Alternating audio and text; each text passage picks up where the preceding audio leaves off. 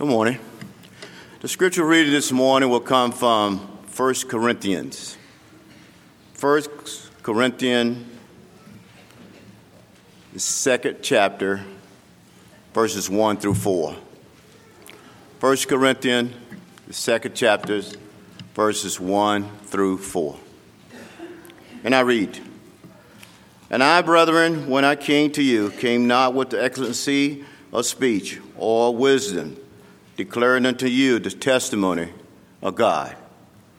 For I determined not to know anything among you, save Jesus Christ and him crucified. And I was with you in weakness and in fear and in much trembling. And my speech and my preaching was not enticing words of man's wisdom, but in demonstration of the Spirit and of the power.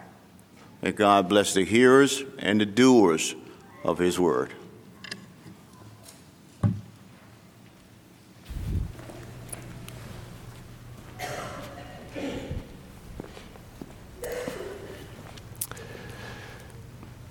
The people of God need to believe, you need to believe, that what really changes people's lives is Christ and his cross.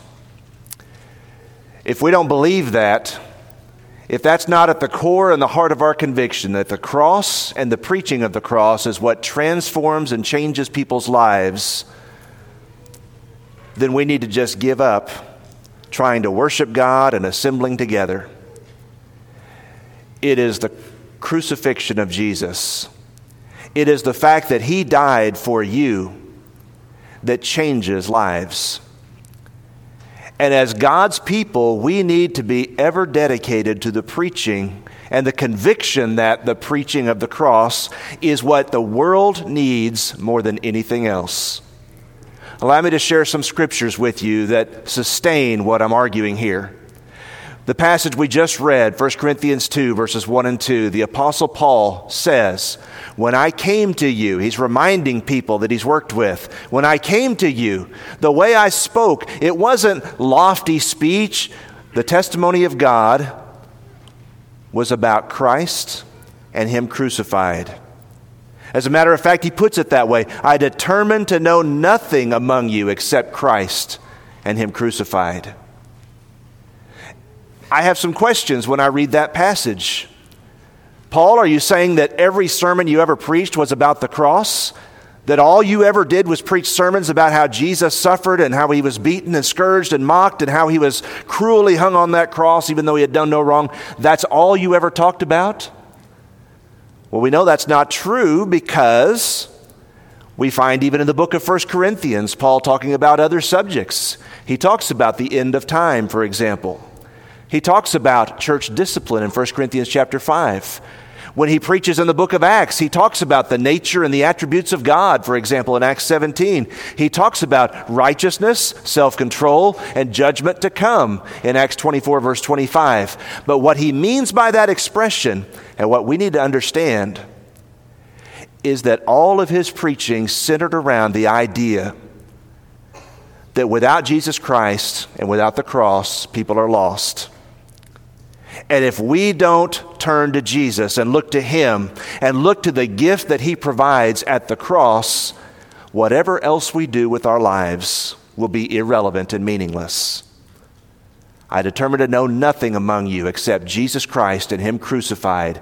Every sermon Paul ever preached was redemptive in nature. If you're taking notes, write that down. Redemptive in nature. That's important.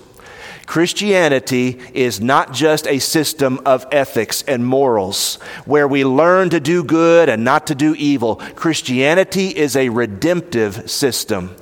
That is, we are lost and in our sin, and we are helpless and hopeless until and unless we come to Christ and accept what he did for us at the cross.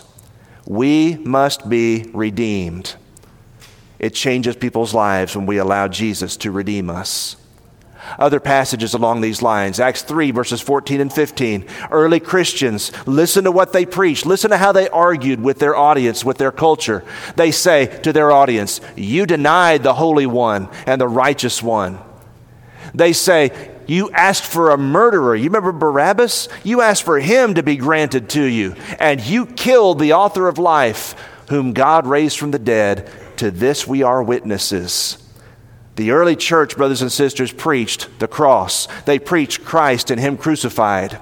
In 1 Corinthians 1:18, the message of the cross is foolishness, it's folly to those who are perishing. But to those who are being saved, it is the power of God. The cross changes lives.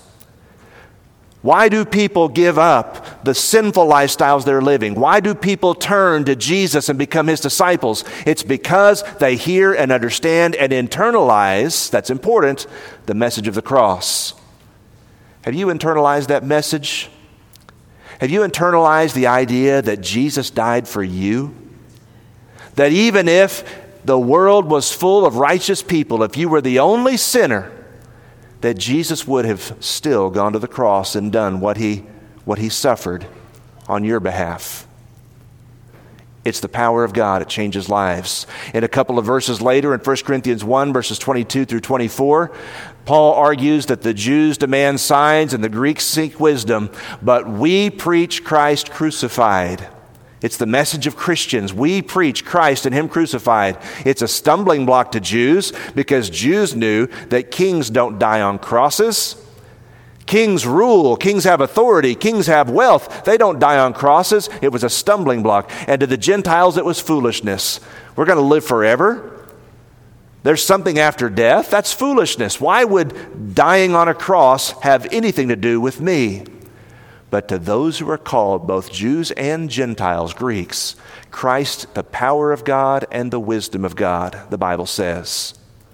Early Christians focused, were cross-centered, were Christ-magnifying in all of their preaching and all of their teaching. As they talked to their friends and their neighbors, as they talked to people in the marketplace, they preached the message of the cross.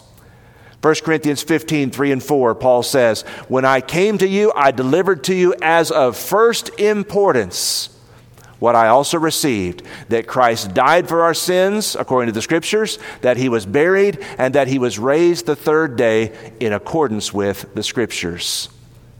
Paul, tell me what your message is. Boil everything down. Tell me what you're all about. Tell me what you're trying to convince people of. I'm trying to convince people that Jesus died, was buried, and was raised, and that ought to change your life. The implications of that fact that Jesus died for you ought to change the way you live because that message is powerful. That message will change people. And brothers and sisters and friends, in 2,000 years, that fact, that reality has not changed. The message of the cross changed people's lives in the first century. People gave up all kinds of lifestyles and all kinds of wickedness and all kinds of cultural things that they had been involved in that were sinful and wicked and wrong. They gave those things up, gave it all up to follow Jesus Christ. They even gave their own lives. Why? Because they had internalized the message that Jesus died for me. And the same message will change people's lives today. It's the same power from the same God that will transform people today. Are we as a congregation, are you as an individual, Christ-centered, and are we magnifying what Jesus did at the cross? Whatever Bible classes we offer, whatever sermons are preached, is the cross and the redemption that we find in Christ, is that ultimately the target of those classes and sermons? Is our preaching and our teaching redemptive? If so, then a couple of things are going to be the result. If we're preaching Christ and Him crucified, that preaching will be powerful. When people understand what Jesus has done and how it applies to our lives, that's powerful preaching, and it leads to powerful results.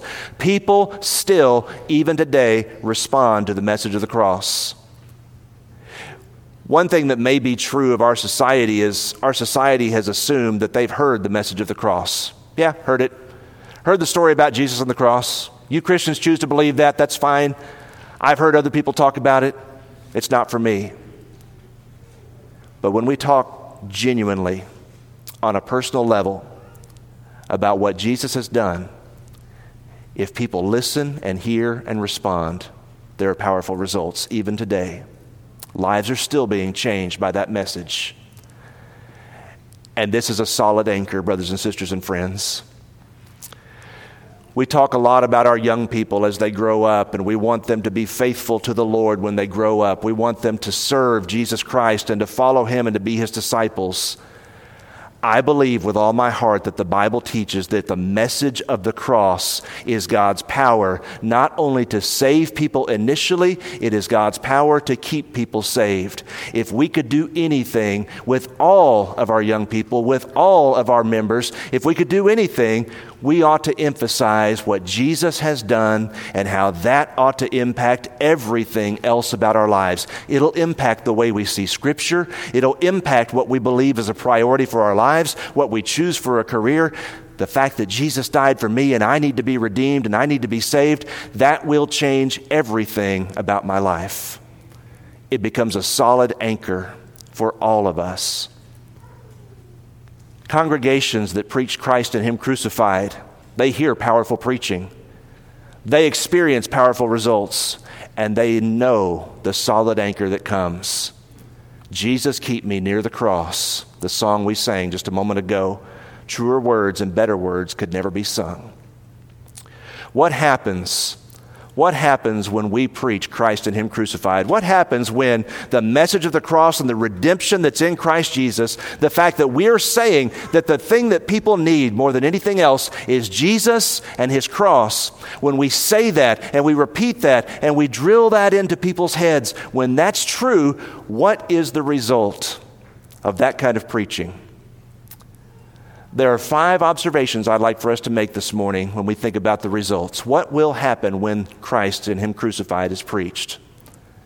5 results. Number 1, when we preach Christ and Him crucified, sin is revealed. Sin is revealed. Most people, if we use the word sin, they kind of recoil, and initially, and especially kind of instinctively, we say, well, that's not me. You know, other people are sinners, other people are wicked, but I'm thinking about my own life, and there's not a lot in my life that I would really call sin. I mean, okay, there's some things I need to correct. But when we preach Christ and Him crucified, it becomes much more serious and much more personal. Watch this. Open your Bibles, if you would, to Isaiah 53, and just look with me for a moment. Isaiah chapter 53, verses 4 through 6.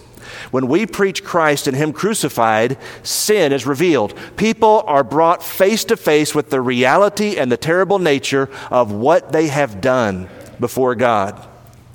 Isaiah 53, verses 4 through 6 is a prophecy about the cross. And I want you to listen to the personal pronouns, the we and the our types of pronouns in this passage.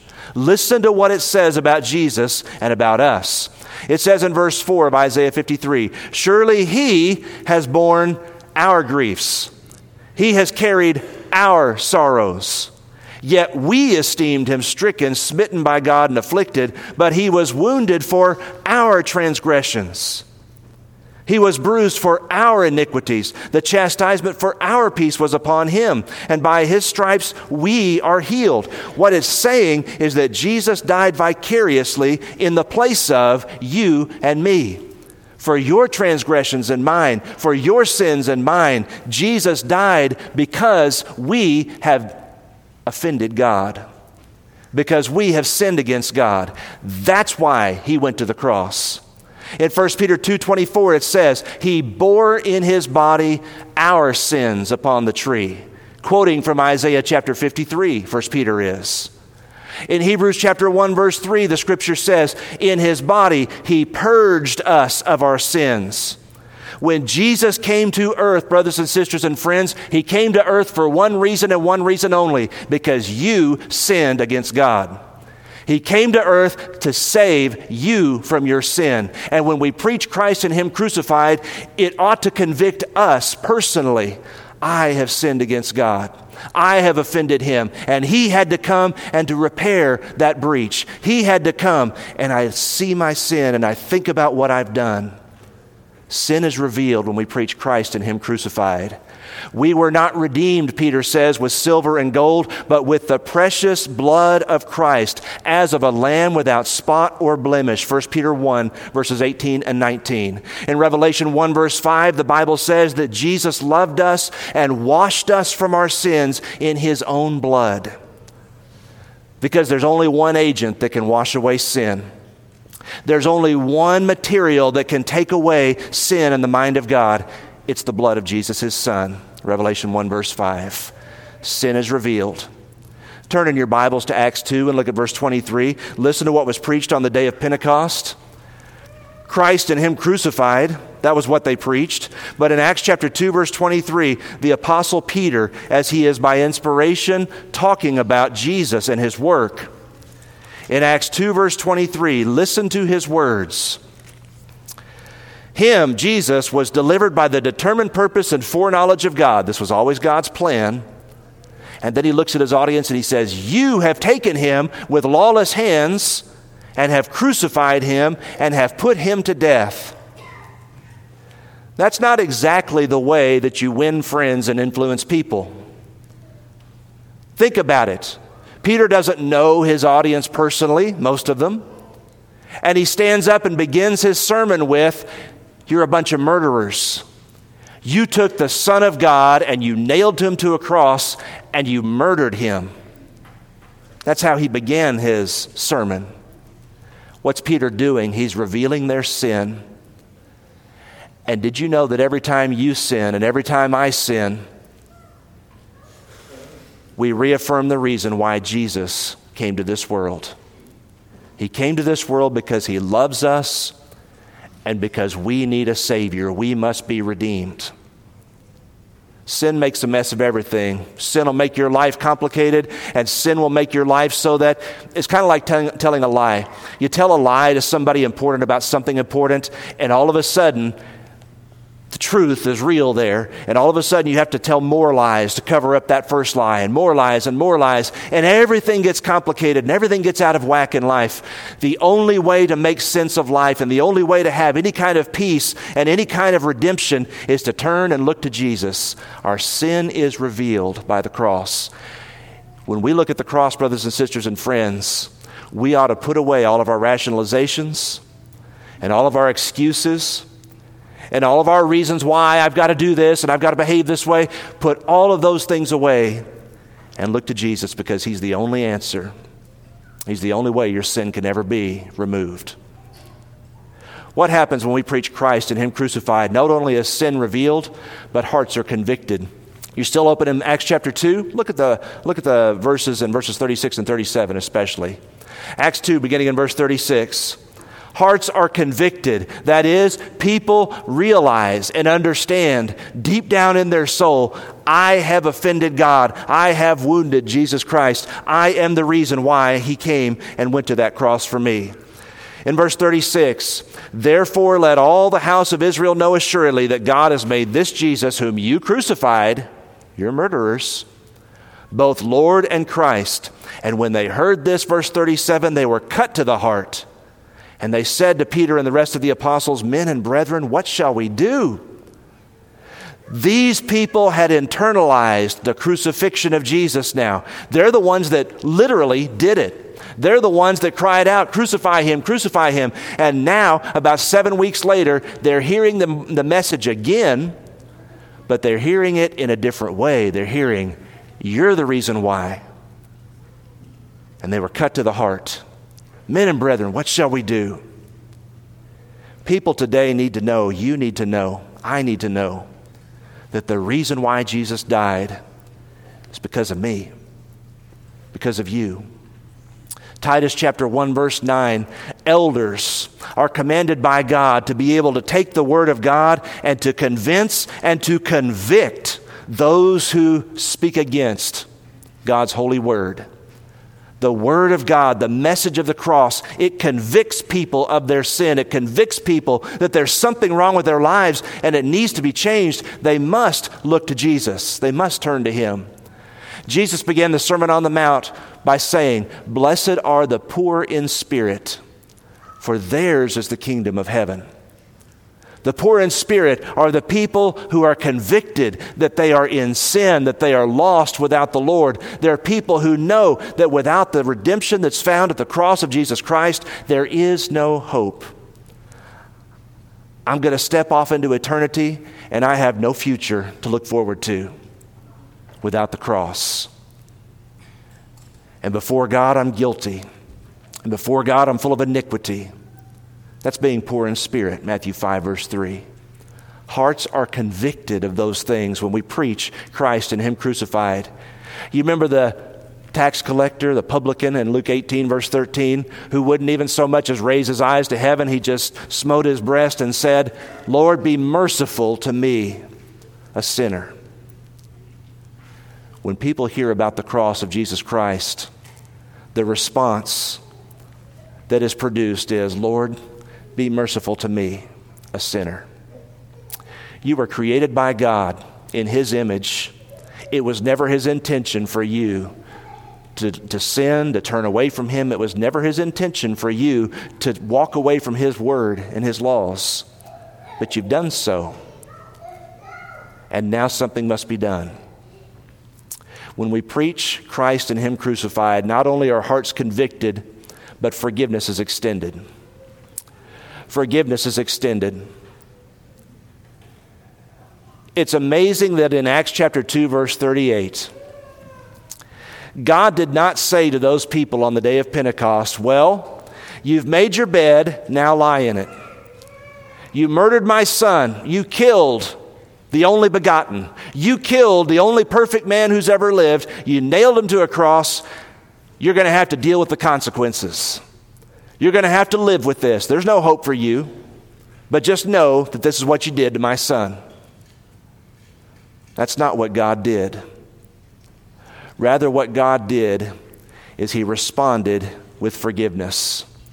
And He started teaching things like this. In Hebrews 9, verse 22, "Without the blood, there is no remission of sin."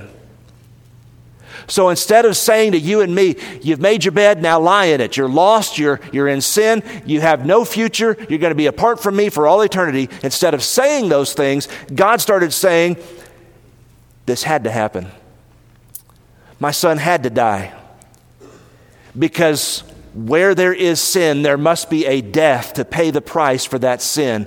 God had started teaching that 1,400 years earlier in Leviticus 17, verse 11, where God said things like this: atonement is made by blood. Through blood atonement, sins are forgiven. And people for 1,400 years were bringing sheep and cattle to God, and they were sacrificing those sheep and those cattle and those goats, and they were saying, "God, please, I'm shedding this animal's blood. Forgive me of my sin." And Hebrews 10 verse 4 reminds us that the blood of bulls and goats could never fully take away sin. So why do that for 1,400 years? Because God is teaching the principle. Where there is sin, a death must occur for forgiveness to be extended. A death must occur, blood must be shed in order for that sin to be atoned. Turn in your Bibles to Romans 3 and look at verses 25 and 26. Romans 3, verses 25 and 26. And listen to the writer and what he says God did when He sent Jesus to die for us. In Romans 3, verse 25, the Bible says that Jesus Christ was set forth by God as here's a word, propitiation by His blood. What that means in Romans 3:25 is that God is angry. In His holiness, in His wrath, He is angry because of sin. He must punish sin. He is holy and pure and righteous, and He has to do something with sin. He can't just ignore it. He can't just say, like you and I want to do, "Well, it's no big deal." God can't say that. God has to do something about sin.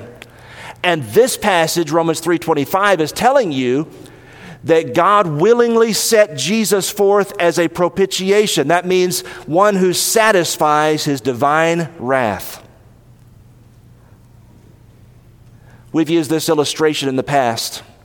Husbands, if you say something and make your wife upset, oftentimes what a husband will do is, you got to go through all these mental things.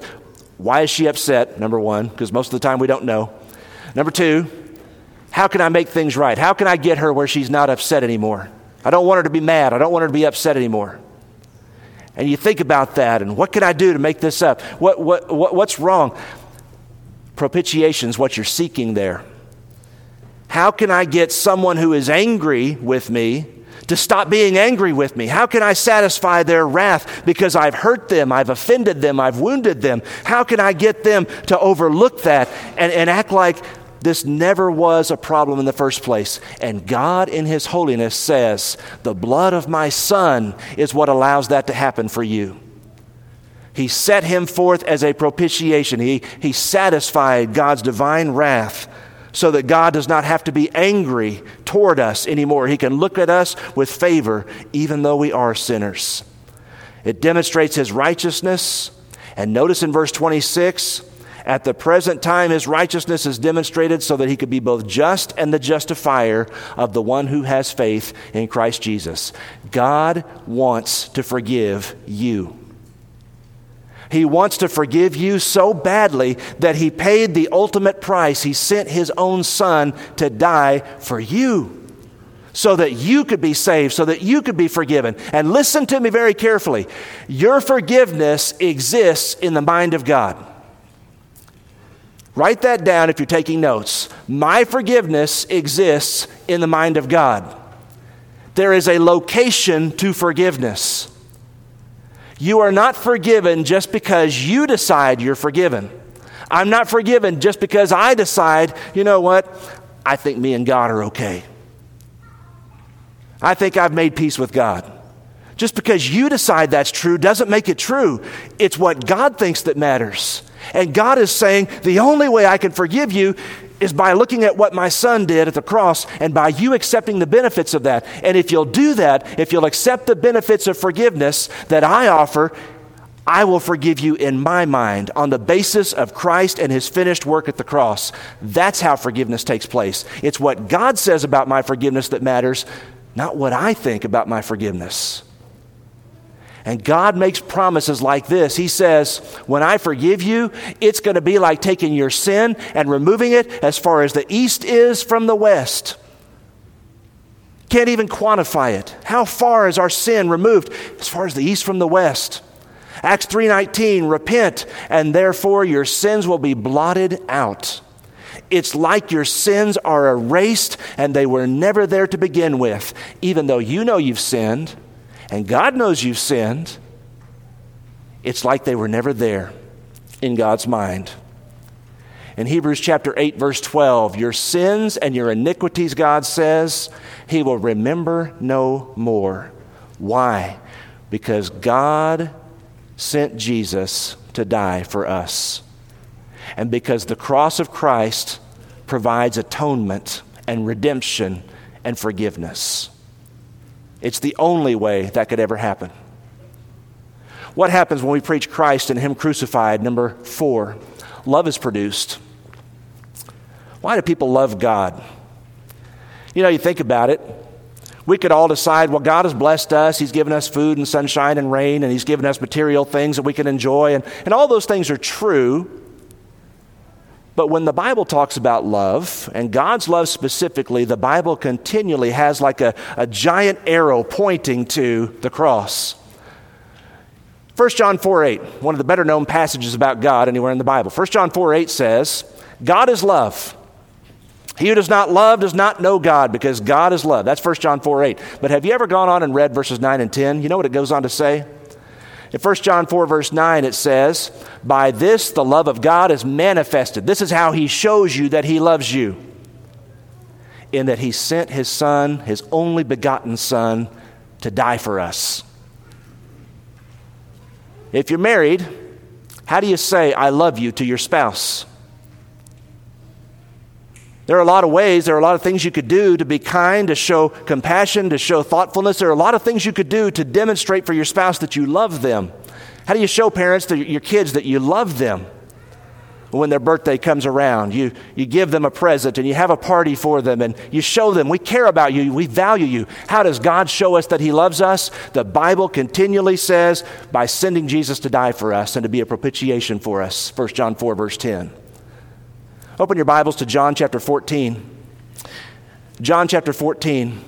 And I want you to look as we think about Jesus and the cross, as we think about the fact that he died for me. He died for you. John 14:15, there's a challenge. If you love me, Jesus says, do what? Keep my commandments. You see it? He doesn't stop there. John 14, verse 21, he says, he who has my commandments and keeps them, it is he who loves me. And he who loves me will be loved by my Father. Look at verse 23 of John 14. If anyone loves me, he will keep my word. Verse 24. He who does not love me does not keep my words.